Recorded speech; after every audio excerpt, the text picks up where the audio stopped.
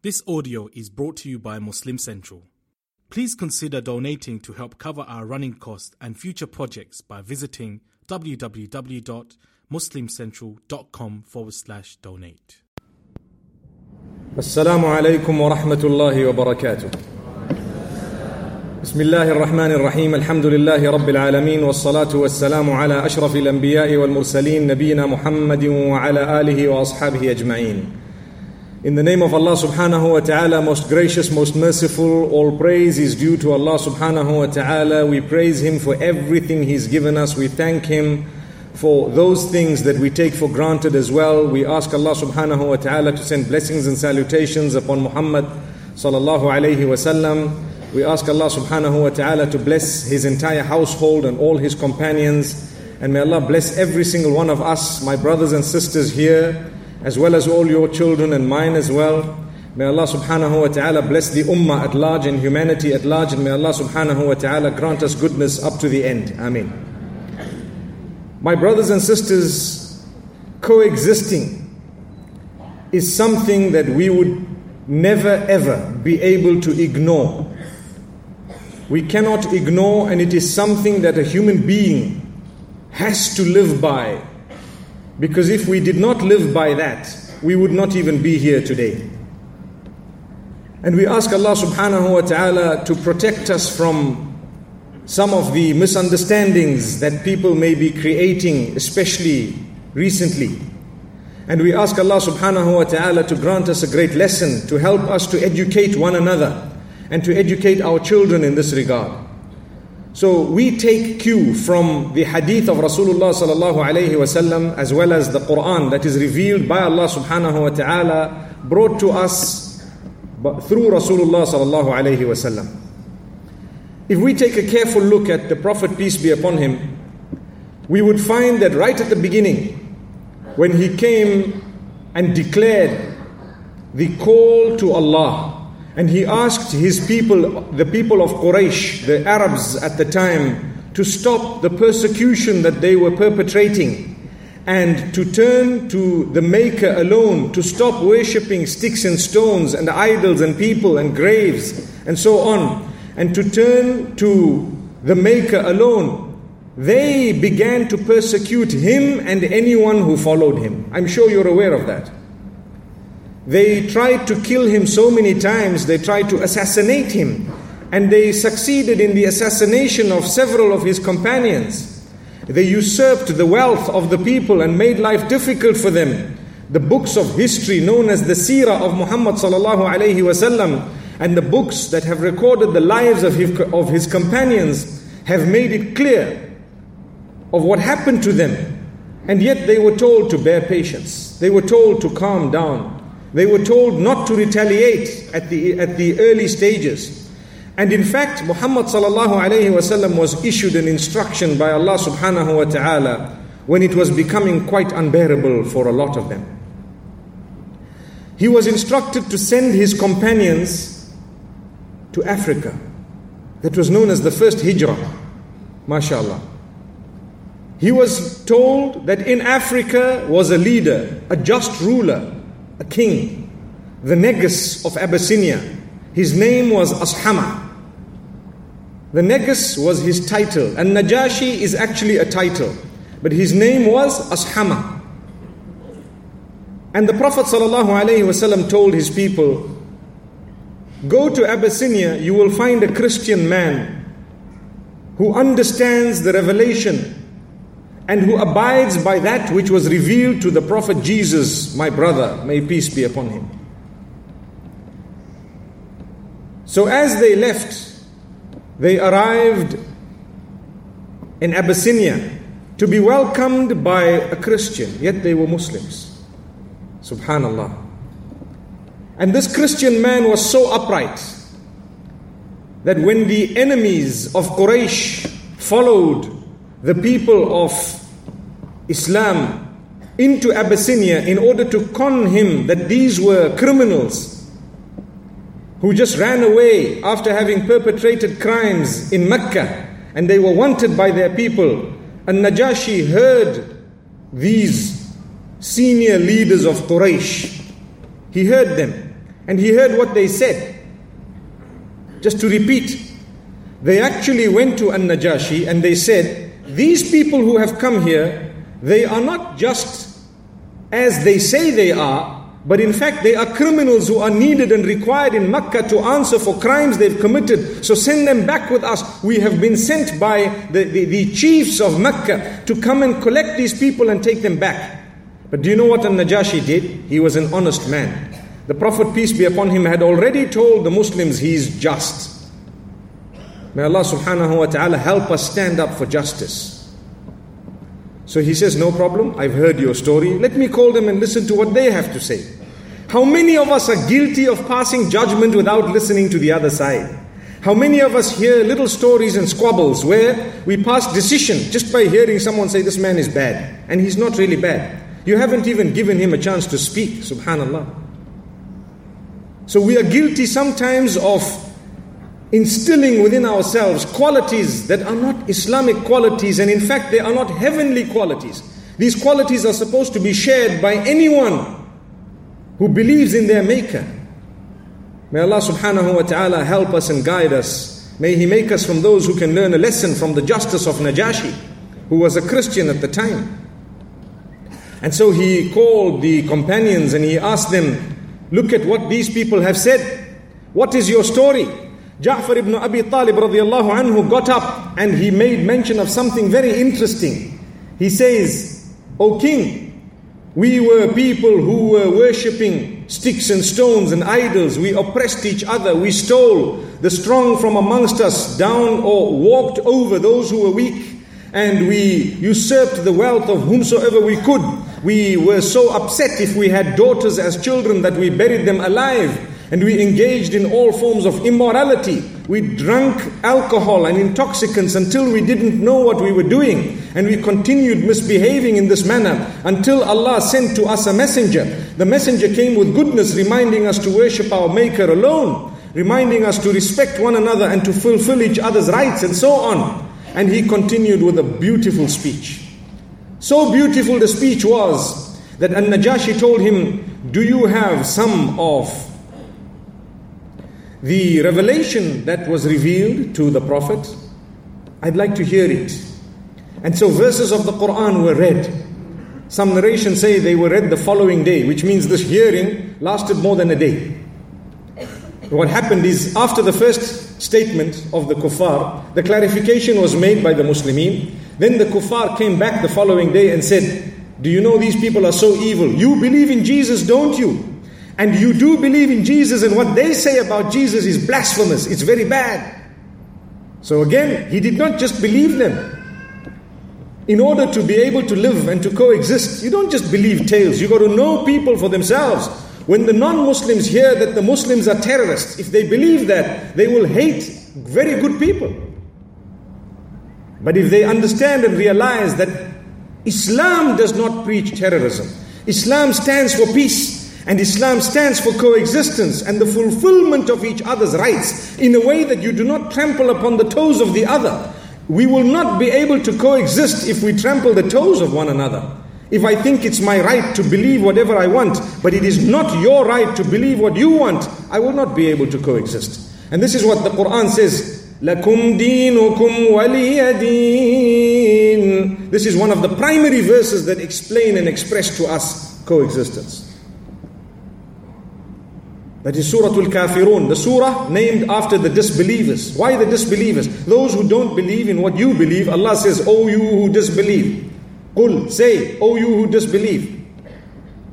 قُلْ يَا أَيُّهَا الْكَافِرُونَ لَا أَعْبُدُ مَا تَعْبُدُونَ. O you who disbelieve. Say to the disbelievers, O you disbelievers, I do not worship what you worship. We are different in this regard.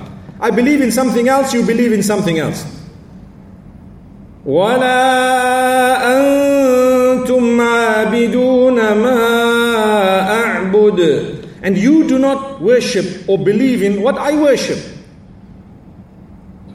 And it continues.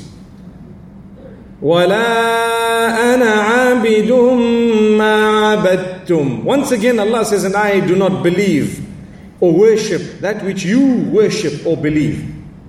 لَكُمْ دِينُكُمْ وَلِيَ دِينٌ. For you is your faith and for me is mine.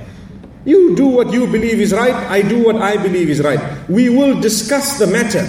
We will present to each other what we have. There will always be propagation. Most faiths believe that they should propagate their beliefs. Islam is one of them, Christianity is another, and various other faiths. The propagation of a faith is part and parcel of the nature of man. If I firmly believe something, it's only my nature to want to convince you in that regard. It's common. So Allah takes this into consideration. And Allah knows about it, in fact, because He's the one who made us. And Allah subhanahu wa ta'ala requires you to go out and discuss. Da'wah. What is the meaning of da'wah? It means to propagate.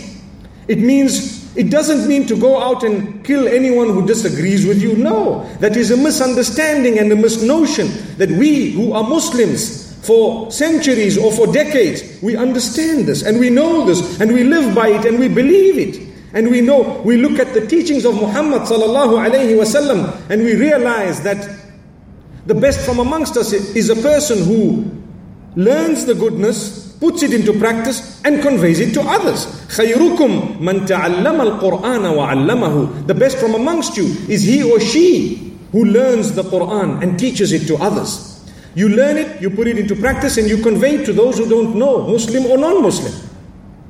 So, if you take a look now at what happened towards the end of this discussion with Ja'far ibn Abi Talib on one hand and Najashi on the other, and those who had come from Mecca also present, and Najashi says, what do you say about Jesus?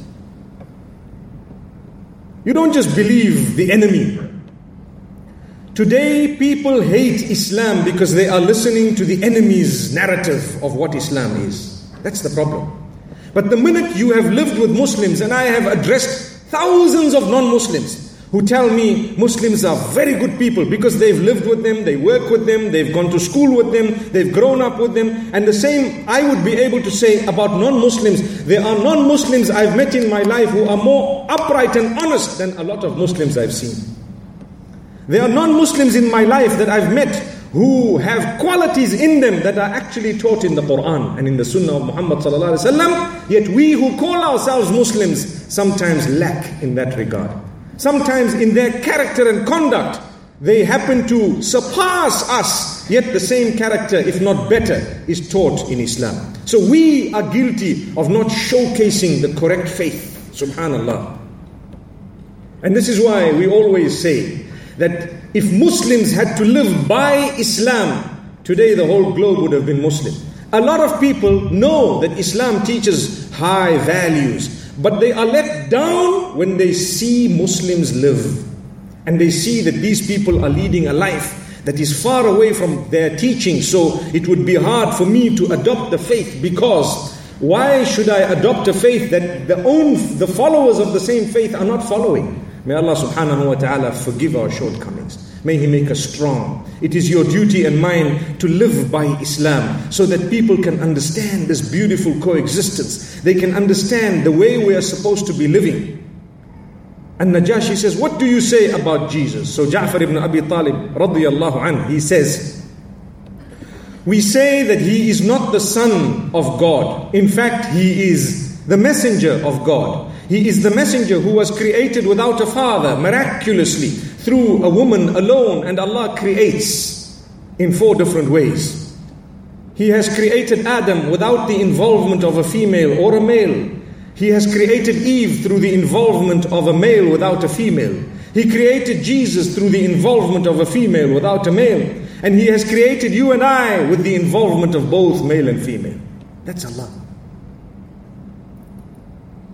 Ja'far ibn Abi Talib radiyallahu anhu explains that Jesus is not the Son of God. He was not crucified. He did not die for the sins of everyone and anyone. And this is an explanation. He was very respectful, but he's explaining something that he believes. And this we realize and understand. We may differ, my brothers and sisters, even amongst us. But we need to have mutual respect, because if we don't, definitely there will be chaos and corruption on earth. In our home, there is sometimes dispute between husband and wife, but it needs to be respectfully addressed. When there is disrespect, you will never come to a solution. You will create a third problem. But when there is respect, you want to do something, your husband wants to do something else. You want to eat something, your children want to eat something else. Who knows, you might want to cook both things, mashallah, you've solved the problem. May Allah subhanahu wa ta'ala grant us ease. I'm giving you examples of petty matters because that's how we are starting. Some people do not like life at home because of petty issues, really. You want to study something and your father says, no, don't study. Look, let's get around the table and discuss it beautifully and respectfully. And let's come to a conclusion and a decision. And where there is a problem, and I can give you one of the big problems of today, because of the internet, mashallah, we have access to so many people across the globe. So what happens is, when your child wants to get married to someone from across the oceans, what happens? Father says, not over my dead body. Subhanallah. There's a discussion that needs to take place. You need to sit your child down and you need to listen to them and you need to understand them and you need to explain and engage. We are in an age where instruction is not as convincing as engaging the person in discussion. I cannot just issue an instruction to my kids anymore.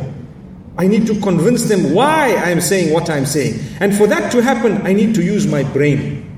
So in a way, it's good that we've moved technologically so forward that we now need to use our brains finally. May Allah subhanahu wa ta'ala help us. We need to convince. If I want my child to get up for salah or the prayer, if I tell them, I want you to get up at 6 o'clock before the sun rises, or 4 o'clock, depending on when the sun rises, the child will just say, okay, by the way, But if you explain, mashallah, we have a responsibility, the giver of your life, you have to put your head on the ground for the one who made you. That is part and parcel of thanking him and worshipping him and him alone and so. And you talk to them and then you lead by example. There will come a day when you don't even need to tell them anything anymore. They will follow, they will adopt because you've spoken. The same applies to people of other faiths. The same applies to your own home. If you want to live together, when we talk of coexisting, we're not only speaking of coexisting with those who have a different faith with you.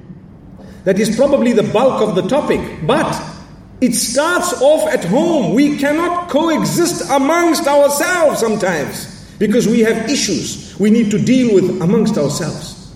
In our own homes, we need to take care of matters. Subhanallah. We ask Allah subhanahu wa ta'ala to make it easy for us. Whereas on one hand, we have the story that I'm just trying to end inshallah, or trying to complete. An-Najashi then hears the verses of the Quran. And guess what? He was a just man. He took out of his heart partiality, so he was impartial. He wanted to hear the truth. So Ja'far ibn Abi Talib, he decided to read the verses of Surah Maryam. Imagine the Quran has a surah, a chapter known as the Virgin Mary. May peace be upon her. Even the Bible doesn't have a chapter known as the Virgin Mary. So this was something powerful. It's definitely something worth looking into. And a lot of the Christians look into it. What's going on? Because Christians are taught, and I've come across new churches that lie about Islam in order to keep people away from the truth. And I tell you, my experience is when you lie, the day those people find out that you were lying to them, the chances are they will stay away from you more than anyone else. So don't lie, even to your own kids, even to your spouse. It's better to just be honest. Tell them the truth. Look, this is what they believe. I remember back in my country, there was a church that sprung up that was quite popular. And the priest happened to say, these Muslims are so bad, they drink and eat food that is cooked after washing the intestines of the dead people, and they have it after 3 days and after 40 days. So that is why they serve rice and they give drink and so on. And all the people were like shocked And so some people later accepted Islam from amongst them, and they told us the reason why we accepted Islam is because our priests tell us a lie. They lie. May Allah subhanahu wa ta'ala grant us guidance. We need to learn a lesson. Do not lie. You don't need to lie. Just be honest. Tell the truth. No matter what it is. This is what it is. If I understand it, I do. If I don't, let's ask them. There is no need for us to lie about the Christians. Not at all. It's wrong. There is no need for us to lie about the Jews. It is wrong.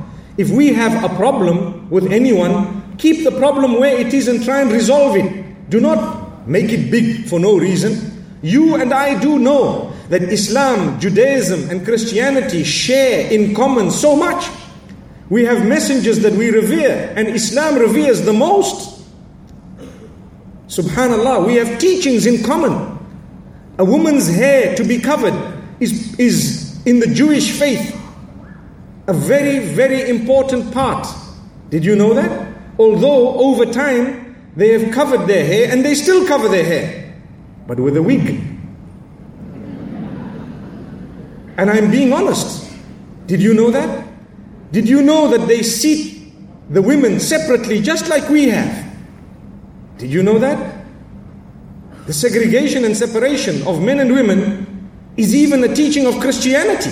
But over time, things are watered down and things begin to change. But with Islam, by the will of Allah, the reason why it is prevalent is because it is uncontaminated. And every time some contamination comes in, there will be scholars, there will be people, there will be from amongst us one another reminding, hey, hang on, this is not part of your religion. Hang on. Culture is very, very important. You know, when they say a person is cultured, they mean he has good manners, he has some form of system that he is abiding by. Culture is extremely important, but within the culture, there will be one or two things that might be against religion. For example, making it difficult for people to get married. If that is part of the culture, then we will tell you, please make it easy for people to get married. MashaAllah. You know, one of the youngsters saw me earlier, and he was saying how difficult it was to get married. And I said, I thought Sarawak was the easiest. MashaAllah. May Allah make it easy for all those who don't have spouses to be married to their dream spouses. MashaAllah. And I hope our dreams are quite clean, inshallah. My brothers and sisters, we share so much in common with these faiths. We have so much that the Quran speaks about the rulings regarding marriage to their women. And the Quran speaks about the consumption of their food and so on. These matters would never have been discussed. I'm talking of a discussion level. If we were taught not to get along with them, not to look at them, not to talk to them, to be honest. And I've said this, that this is the third time I'm saying it here in Sarawak. All of us, a few generations back, we were not Muslim, myself included. Some of us maybe in our lives, maybe we are reverted ourselves. But all of us, somewhere back, maybe 100, 200, 500, go take it back 1,000, no matter how many years you want to take it back. But there was a point when someone entered the fold of Islam. It goes to show that there was beautiful discussion, there was some form of convincing, there was some form of entry into the fold in goodness. And today, mashallah, we are seated here. If Islam had taught that you have nothing to do with those who are not Muslim, what would happen? We would be doing no business, we would be doing no dealings, no speech, no nothing. They wouldn't know, we wouldn't know. It would create animosity and hatred, and by right, Islam would not grow. And no other faith would actually have any form of respect for true Islam. Today, even the world leaders have to admit, those who are not Muslim, that as a religion, Islam is indeed a peaceful faith. Even though you might find people who politicize the whole picture and use religion to forward their own personal gains, and pretend and portray that we're not supposed to be even greeting a non-Muslim. But the same people, if they were earning $1 million through dealing with the same man that they are preaching to others not to greet, they would quietly do the deal. It's a reality. I remember once, many years back, there was a person who had a lot of hatred in his heart for a lot of other people. And in his business, he had a shop. And in his shop, whenever there were people who came in with money, forget about every difference of mind. I need to make the money. Do you think we teach people that your life here is more important than the life after? We've always taught that the life after is far more important than this one. Subhanallah. So for my deen and my faith, it is far more important for me to reach out to others than it is for business. And this is why the Almighty calls the relationship with Him a deal. It's a business. You are earning hard currency. That currency which will take you through into paradise.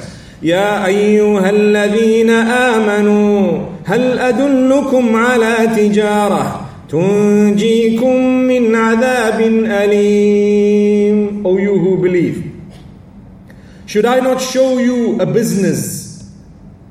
Should I not lead you to a trade that would save you from severe punishment? What is the trade? Develop your link with Allah and His Messenger, and strive and struggle in the cause of the Almighty. Become a better person. Serve Allah subhanahu wa ta'ala. It's called a business. It's called some form of dealing. And the reason is, we should realize that the money I have today is not going to come with me into the hereafter unless I've spent it in the right cause. Whatever I've kept, it's not mine, it belongs to someone after me. And whatever I spent in the wrong cause, I ask Allah to forgive me. Whatever you've spent in the right cause, that is what counts. So An-Najashi hears the verses of Surah Maryam. كافها يا عين صاد ذكر رحمة ربك عبده زكريا إذ نادى ربه نداء خفيا. Amazing verses where Allah speaks about the story of Zakaria, and Allah subhanahu wa ta'ala continues into the story of Mary and how Jesus, may peace be upon him, was born as a miracle and so on. It's amazing how Allah subhanahu wa ta'ala words it, and here is An-Najashi beginning to cry. You know, tears roll down his cheeks. It happens to us all the time. When we hear something motivating, touching, tears roll down our cheeks. Because our hearts are softened. His heart was softened. And Allah makes mention of these tears in the Quran. And this shows us that tears are so important. They are so valuable in the eyes of Allah. Those eyes that have cried or shed tears for the sake of Allah, because of the remembrance of Allah, the person will be granted a special position on the Day of Judgment, and they will be granted paradise by the will of Allah subhanahu wa ta'ala, through the way their eyes used to cry for the sake of Allah. You know, there is a hadith which makes mention of 7 categories of people who will be granted the shade on the Day of Qiyamah, on the Day of Judgment. We mentioned one category yesterday, and that was a young man or young woman whom in their adolescent life and slightly beyond, they grow up in the obedience of Allah subhanahu wa ta'ala. They will be granted that shade. One of them is رَجُلٌ ذَكَرَ اللَّهَ خَالِيًا فَفَاضَتْ عَيْنَاهُ. A person, and obviously the male is used, but male or female, who remembers Allah, who thinks of Allah, who is reminded of Allah and cries, it fills their eyes with tears. Allah says that person deserves to be a VIP on the Day of Judgment. What made you cry? What made your eyes become filled with tears? Just the remembrance of Allah, my Maker, my Rabb. I've got to go back to Him. May Allah subhanahu wa ta'ala grant us the ability to cry for His sake. Today we cry when our team lost. Liverpool lost. It's true. We cry because South Africa did not win the World Cup. It was Australia.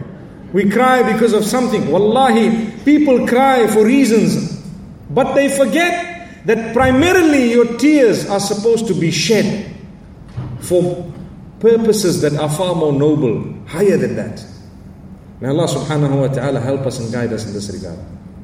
So Najashi says to the people of Quraysh who had come to take the Muslims away. You can go back. I'm definitely not giving these people to you. You have been liars. You have come here with a false accusation. This shows us coexistence. You want to coexist. You need to stand up for justice even if it is against you and your own family and your own kind or type. يا أيها الذين آمنوا كونوا قوامين بالقسط شهداء لله ولو على أنفسكم أو الوالدين والأقربين. O you who believe, stand up firm for justice for the sake of Allah, even if it is against you or your parents or your own relatives. If they are wrong, they are wrong. Subhanallah.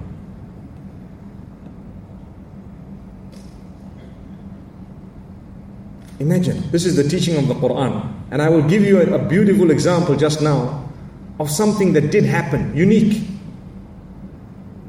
But before that, An-Najashi then says, O you who are Muslims who have come here to seek refuge and asylum, you can stay here for as long as you want. You are welcome. Subhanallah. Imagine. And they lived and they stayed and they benefited and the others benefited. And there was a beautiful time. They make mention of the times that they had in Africa. And wallahi, that was the first hijrah of the Muslimin. So the story I wanted to make mention of is a story at the time of Ali ibn Abi Talib radiallahu anhu, when he was the Khalifa. You know, today when we hear the term Khalif, we get scared because there are false Khalifs across the globe. I am the Khalif. You better pledge allegiance to me, otherwise I will slaughter you. That's not what Islam has said. And that's not how a Khalif is actually decorated or conferred or confirmed in Islam. Never. Not at all. The true Khilafah of the Muslimin, whenever the Khalifa or the true Khalifa happened to take control, those who were non-Muslim felt the most secure under their rule. Remember this. If you want to know a system, when the non-Muslims and those who really disagree with your faith feel more secure than the people of the same faith, you then need to know that this is a true Khilafah. The same applies to the others, whether it was Salahuddin, Abu Bakr radiallahu anhu, Umar ibn Faruq, Ali ibn Abi Talib, Uthman ibn Affan, may Allah's peace and blessings be upon them all. Even Muhammad sallallahu alaihi wasallam, you know when he passed away, right at the end, you know what happened? And I'm going to give you many examples. They found that his armor was with a Jewish man. Why was it with a Jewish man? So the Jewish man explained, no, he had some guests sometime, not too long ago, and he didn't have some food at his house. So he wanted some grain from me, and he told me, I give you this armor, and you give me the grain. And so he had kept the armor, and he had given him the grain. And the understanding was, obviously, if the payment comes in, it comes in. If it doesn't, then the armor is yours. Amazing. And this was right near the end. And who was the man? A Jewish man. You know, today you hear the word Jew, and what do you think? You think, hey, that's an enemy. You know, we're not supposed to talk. There are so many Jewish people who've entered the fold of Islam. Abdullah ibn Salam radiallahu anhu was a Jewish rabbi. He entered the fold of Islam. There are many Jews who support the cause of the Palestinians. Did you know that? There are many Jews who are upright. They are honest. They have a different faith. It doesn't mean that just because they have a different faith, now suddenly I need to go and eradicate them. No. Like I told you, if that was the case, not one of us would be seated here this morning. So Ali ibn Abi Talib was the Amir. He was the Khalif, the true Khalif. And his appointed judge was a man known as Shuraih al-Qadi. Imagine he appointed the judge. And he found one day that his own armor that was very valuable to him was missing. And according to some narrations, some property of his very valuable was missing. And he saw it with a Jewish man. This shows that there were Jews living, coexisting with the Muslims. Because here's the Khalif, and there are Jewish people around, subhanallah, which means they're living. So it means they were living. Yes, they were indeed, they were safe and secure. So much so that the Khalif is saying, that Jewish man has my armor. So did he just go and kill someone and take it and say, I'm the Khalif, I'm taking this and I'm out? No. They are honest and upright, because one of the cornerstones of coexistence is to be honest, upright, and to understand the justice system, and it needs to be operating correctly. So he took the Jewish man to the courts. Who's at the courts? Shuraih, the Qadi. Qadi meaning the judge. Shuraih was appointed by Ali ibn Abi Talib radiallahu anhu. And what happened?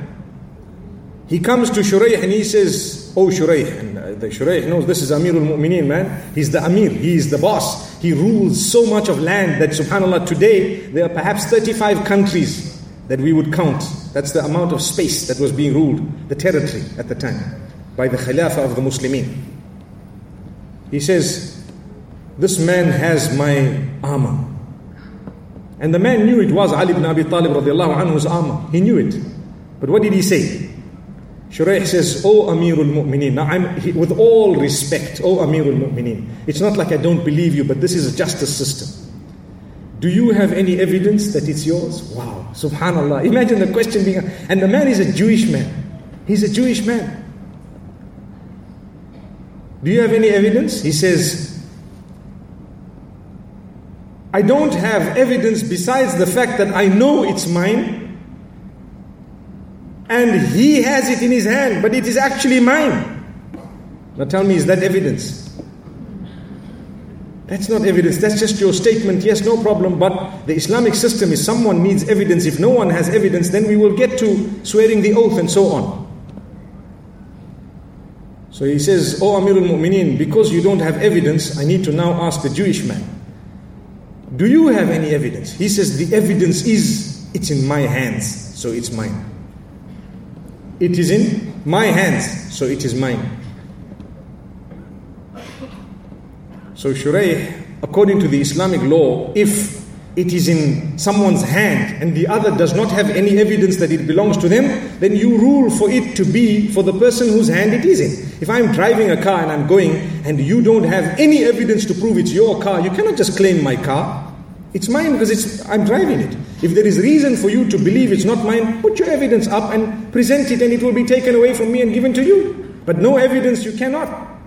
So Shuraih says, with all due respect, my judgment is that it will remain in the hands of this Jewish man.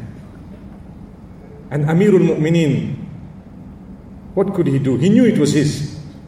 There was nothing that could be done.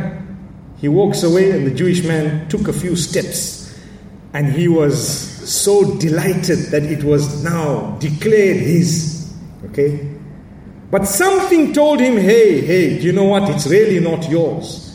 And the Amir, the Khalifa of the Muslims, has actually just had a judgment by his own judge passed against him. Yet it was actually his and not mine. So he turns around and he says, "Oh Qadi, this actually belongs to the Amir. And I bear witness there is none worthy of worship besides Allah, and that Muhammad ﷺ is indeed the messenger of Allah. If this is the system, I'd like to be a part of it." Subhanallah. Imagine one ruling which was just, that proved not only coexistence, but the respect, the integrity, and the rights of those who do not share your faith.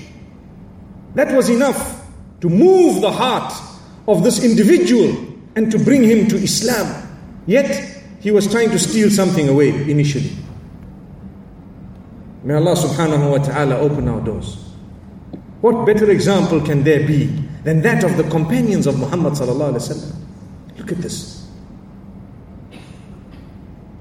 The Prophet sallallahu alaihi wasallam comes in after having, and I'm fast forwarding because I'm sure a lot of us, or if all of us perhaps would know, that there was a hijrah that took place where the Muslims were literally driven out of Mecca. It was their land, their property.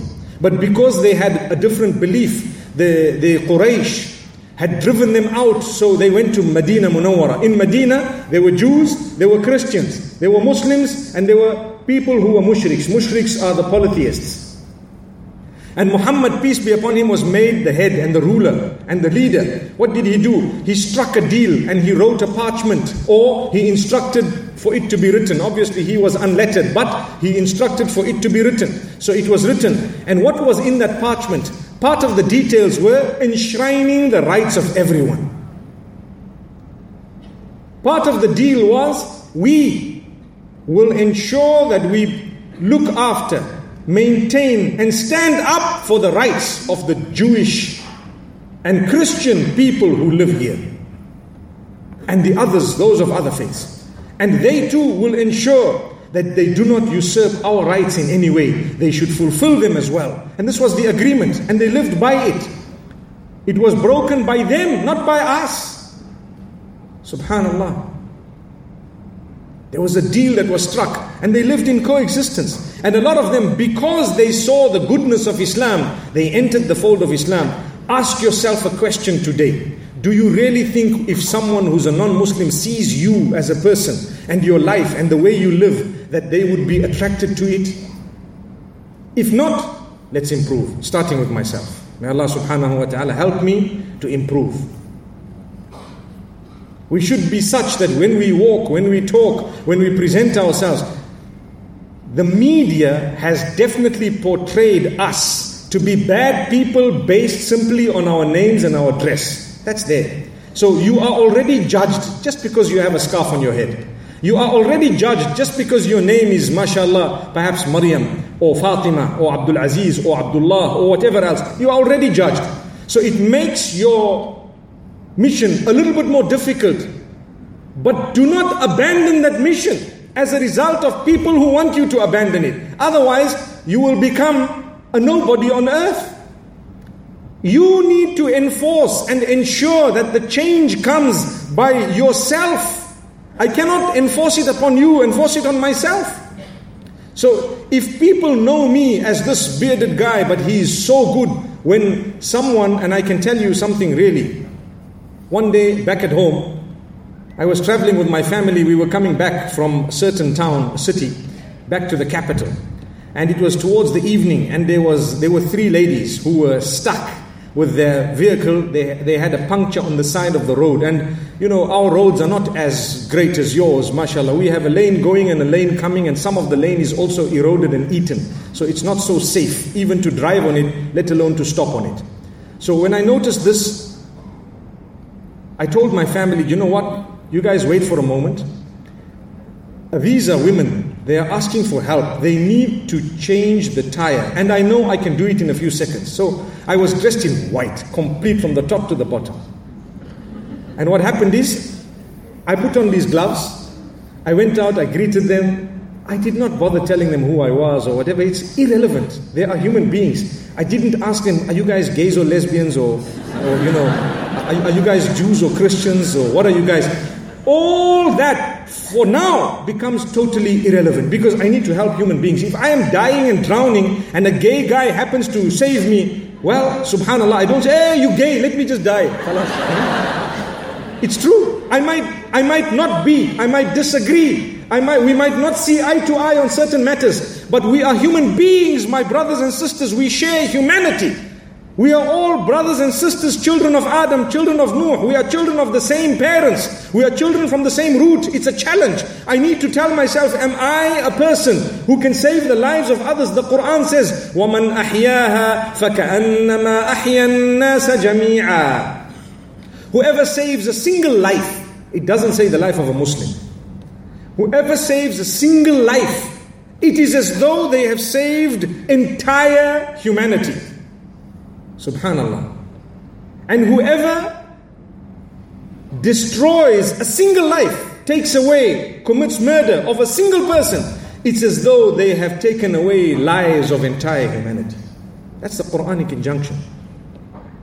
So when I stopped, I greeted them with all due respect. I told them, you guys can step aside and do me a favor. We have a triangle. Can you put it 50 meters behind the vehicle so people know that, you know, we are trying to do something. We are stuck here, basically. Breakdown. And mashallah, it took me 5 minutes, 10 minutes. And the tire was repaired and I put it back and I took out these gloves of mine and I put them back in the vehicle. Thank you very much. And I was still as spotless as I was. Nothing actually changed, alhamdulillah. Meaning I did not become dirty or anything. It was quite simple. Nowadays it's easy. It's quite easy to change to change a tire. So what happened is, I went away. No asking questions, who are you, what's happening? And we were gone, we drove. About a year later, we were in a mall. And because of the way I was dressed, it's quite easy to pick up, this is the man. And one lady came running to me. Hello sir, how are you sir? Oh, I've been looking for you for the last year, ever since this happened. You know, I saw you on television. Wallahi. And I was trying to tell people that this is the same guy who repaired our tire, and they all thought I'm just crazy. It can't have been him. Wallahi, I said, my sister, you know what, I repaired your tire, but whether I appear on television or not is irrelevant. It's absolutely irrelevant, which means it's got nothing to do with the fixing. You are my sister in humanity, and I was reaching out to you. And to be honest with you, the minimum I do know is it left a lasting impression in the eyes of these people. And I hope and I pray that at least, and listen to this, it's a very important statement I'm making. You and I know that guidance is in the hands of Allah, right? I cannot guide someone. I can only show them the path. Whether they walk on the path or not is in the hands of Allah. But what I know is those who hate Islam, all of them do not understand Islam, or they would not hate it. That's what I know. Those who hate Islam, 100% of them have wrong information. Something wrong. So what I do know is by me being a good Muslim, minimum is their enmity will be reduced. That's it. They will now recognize that this is a faith. This is why I told her at the end, my sister, I'm a Muslim and Islam requires me to help you no matter what. As a human being, I must reach out to you. That's all. I wanted Islam to come into the picture, to say it's Islam. Because of Islam, I did this. Have you noticed? And I've noticed it. Maybe if you've mixed with a few people of Christians and of Christianity and other faiths, they will tell you, I'm a Christian. I don't lie. They make sure that comes in. I'm a Christian. I do this. If, for example, they do something good, they will immediately say, I'm a Christian. I won't do that. But how many of us say, I'm a Muslim. That's why I helped you. I'm a Muslim. That's why I did this. Subhanallah. The only thing they know about us is Salah and Eid. And perhaps a scarf or the dress code and your name. That's it. That's Islam. No, Islam is not that. It's a whole way of life. Subhanallah. So, the Prophet ﷺ, when he came to Medina Munawwara, I told you of the covenant, and they lived beautifully. After that, the people of Quraysh, the people of Mecca, who had driven them out of their homes, it was the Muslims' right to go back to get their homes, their properties and their whatever that had belonged to them, and to go and live back in their homeland. It was their right to go back to Mecca. So wars took place between the people of Mecca and the Muslims who were driven out of Mecca. And the people of Medina and the others chose to assist the mu'mineen because they were their brothers. So the battle of Badr took place, the battle of Uhud took place, the battle of Khandaq took place, and several other skirmishes and battles took place. And at the end, the Muslims were victorious, and they arrived at a time known as the victory of Mecca. Have you heard of it? Victory of Mecca. What happened? Tens of thousands of Muslims marching onto Mecca, and the people of Mecca are just looking, and they're shocked. So many people coming. We stand absolutely no chance today. There is no chance. I don't stand any chance. So it was very easy for Muhammad sallallahu alaihi wasallam to do whatever he wanted, but definitely he did not do what ISIS is doing today. Not at all. He was very, very far from that. He had these enemies who had fought them and killed some of them and stole their property and did whatever crimes that were committable. And he comes up to them with the whole army of tens of thousands of powerful companions. And he says, Ya ma'shara Quraysh, O you disbelievers of Quraysh, you polytheists of Quraysh, ماذا تظنون أني فاعل بكم? What do you think I'm going to do to you today? Wallahi, today people use the name of Islam to butcher those who disagree with them, and they say that's Islam, and they take a video of it and they want to push it across the whole globe to say, yes, there's a Muslims and we are winning. That's a loss. That's the biggest loss. You're making a fool of yourself. Yes, we do have problems and we do have oppression, and we would like to stand up for those who are oppressed. But this is not the way of doing things. That's not the way of doing things.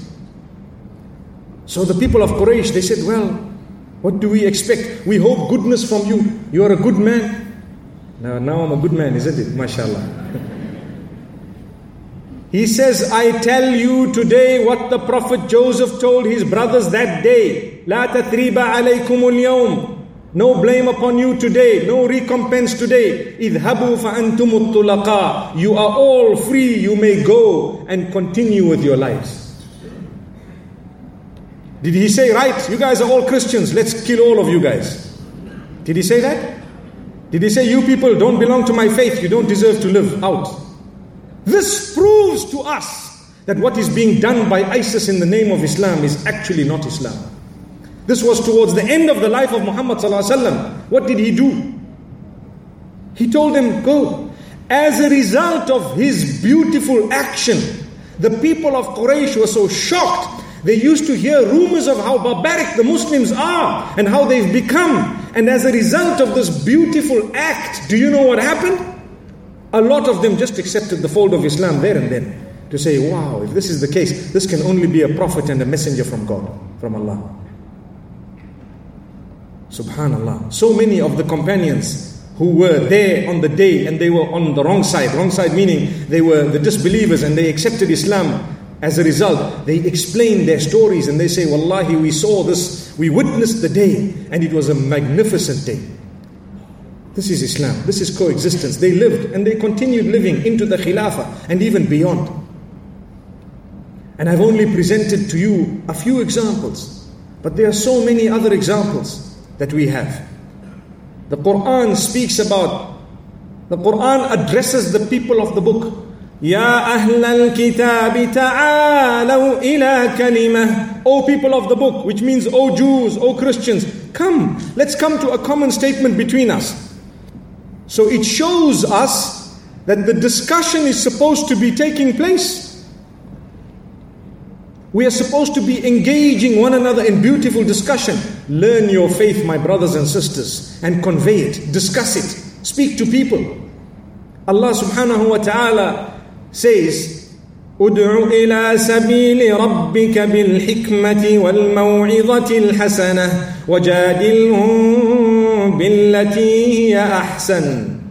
Call towards the path of your Lord with wisdom and with good speech, good reminders, good words.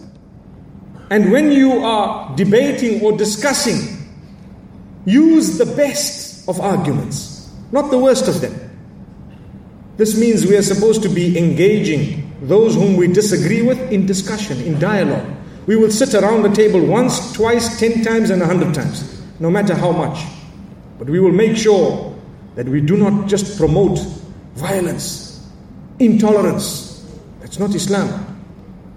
May Allah subhanahu wa ta'ala bless us. My brothers and sisters, it's been an honor to be standing here in front of you. And really, as much as I have discussed this topic, if you notice what I've done is I've only presented a tip of the iceberg. But we've got the gist of it. To say, here we have proven from the life of Rasulullah sallallahu alaihi wasallam, from the Quran, from the life of some of the greatest of companions, that we are being taught to coexist, to live together, to understand. And coexistence does not mean you must give up your faith. Not at all. Some people think, I need to coexist, so now let me just go, I can wear my cross, I can take off my hijab, I don't need to say, because I need to fit in. It does not mean fit in. No, not at all. It means to understand your differences and to appreciate them with respect. Subhanallah. The others will never be like you and you will never be like the others. It does not mean I need to change my whole life to be like you in order for me to get along with you. You know, we have a problem where we don't understand what the term unity means and how to achieve unity. A lot of us think unity means uniformity. Really. We think unity means we're all wearing one uniform. and we're all thinking the same, and we all eat the same, and we are united. They see a family, everyone is just eating exactly the same. And they say, hey, they're united. They're not united, their hearts are disunited. Unity is when you can live with diversity, with tolerance and respect. You are united. I'm totally different from you. My nationality is different, my style is different, my dress code is different, my food liking is different, my liking of so many other things is different, but I'm united because we respect one another, we will fulfill each other's rights, and we tolerate one another. That is unity.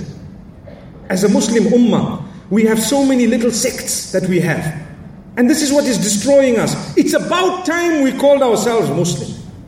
Someone asks you, what are you? And they've asked me a lot, what are you? I say, I'm a Muslim. But what? There's no buts in Islam. I am a Muslim. But I mean, but what? I'm a Muslim. Aren't you a Muslim? Yes, I am. Well, I love you. Khalas. It's over. May Allah subhanahu wa ta'ala help us to love one another for the true sense. We share the shahada. Do you know, there was a companion of Rasulullah sallallahu alaihi wasallam who committed a murder. It was a war, and it was actually a mistake. And the Prophet ﷺ was told about it, and he calls this companion and he says, why did you do that? He says, no, this man, he said, La ilaha illallah Muhammadur Rasulullah, but that was when I was about to strike him, so I just struck him. So the Prophet ﷺ says, Halla shaqaqta qalbah? Did you look into his heart to see that he was false, that you did this to him? Could you see the heart? You are supposed to take the statement of the tongue. Subhanallah. The judging is left for Allah. Hisabuhum ala Allah. Once a person declares their faith, they are my brothers and sisters now in faith, after they had already been my brothers and sisters in humanity. They are now my brothers and sisters in faith.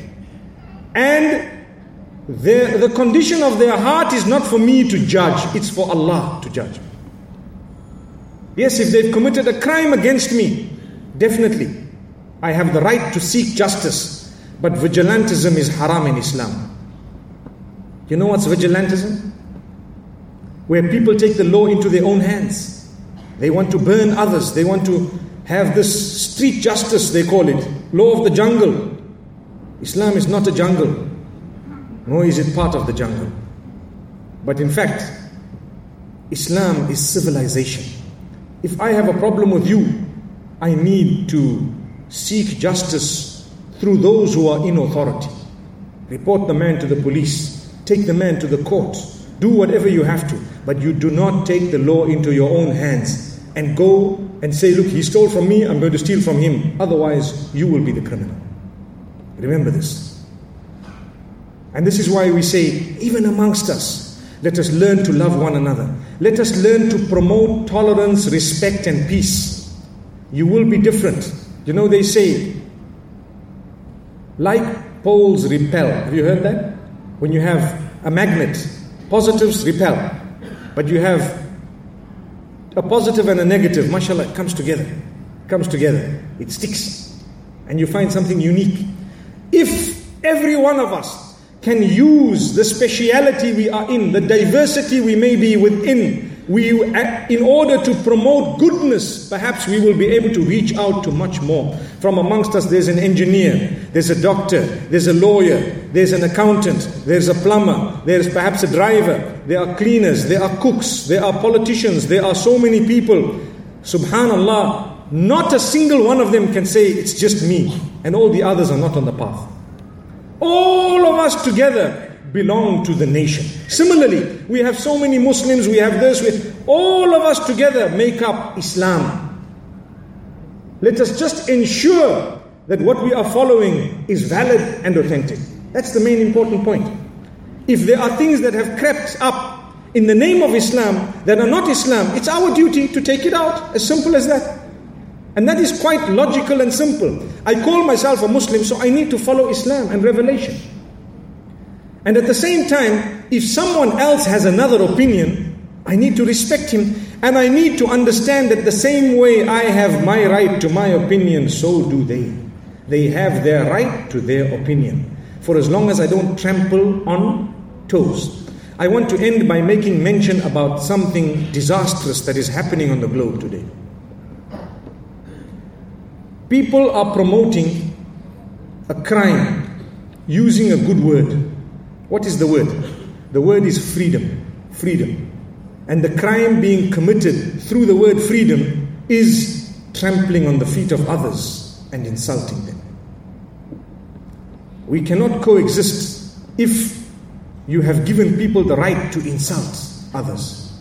No, you don't. The Quran says, وَلَا تَسُبُّوا الَّذِينَ يَدْعُونَ مِن دُونِ اللَّهِ فَيَسُبُّوا اللَّهَ عَدْوًا بِغَيْرِ عِلْمٍ.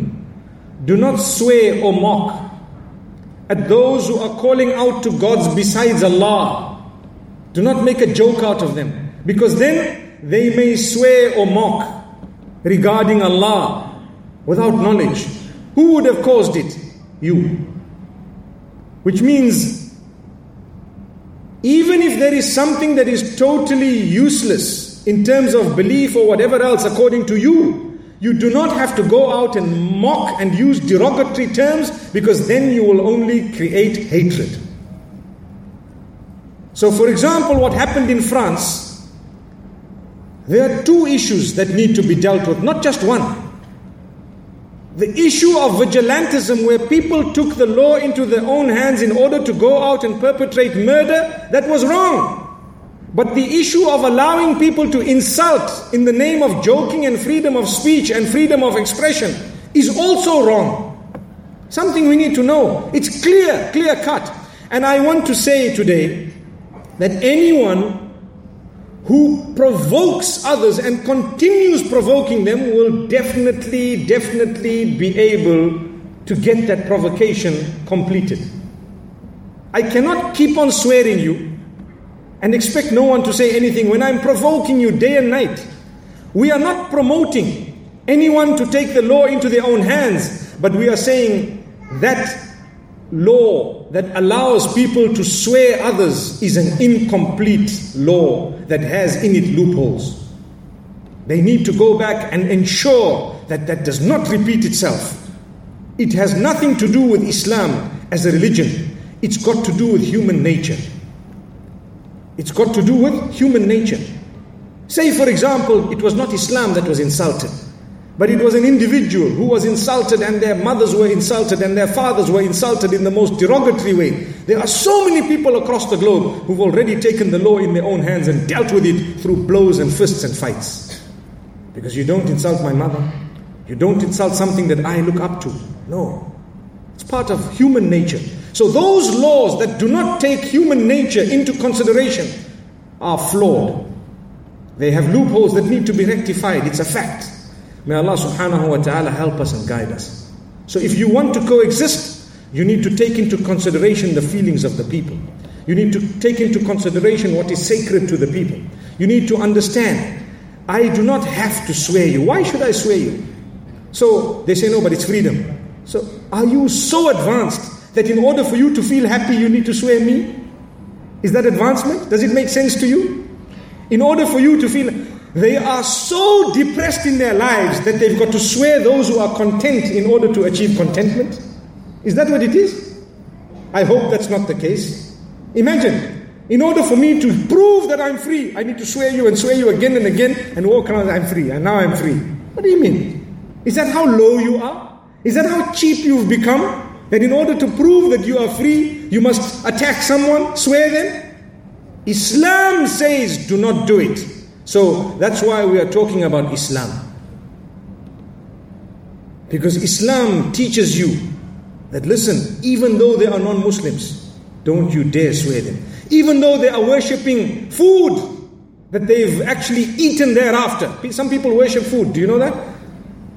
Subhanallah. Some people worship items, things. They worship the cow or anything else. You can talk about what they've worshipped, you can discuss it, but you do not insult them. May Allah subhanahu wa ta'ala protect us. Because it's sacred to them. That's what it is. I remember when I went to India, for example, I found people drinking the urination of a cow. And I found it rather, for me, I found it rather absurd or dirty. But at the end of the day, that's what they are doing. It's up to them. We can talk, we can discuss. And we have spoken and discussed. But Islam tells you, hang on, don't insult them. Because if you insult them, it will just create hatred. There's no point. And I can give you one last little example as we close. You know, Abu Jahl was a man who was one of the biggest enemies of Muhammad sallallahu alaihi wasallam and Islam.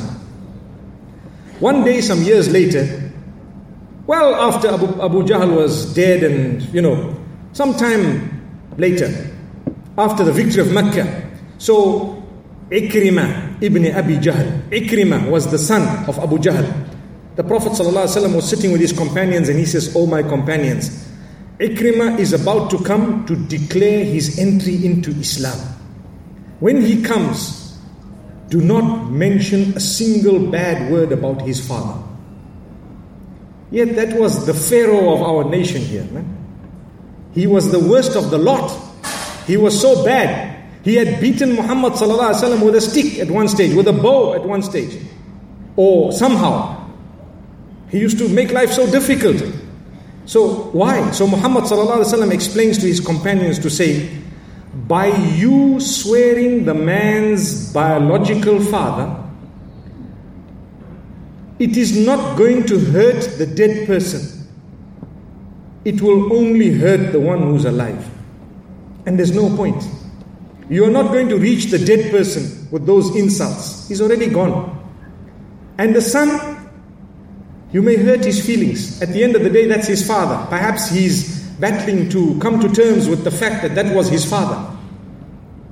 So don't mention bad words. This shows us the limits of freedom of speech. This shows us the limits of freedom of speech. It's not endless. We are free to drive our cars, aren't we? We are free. But are we free to bump our cars into other people's cars? Common logic.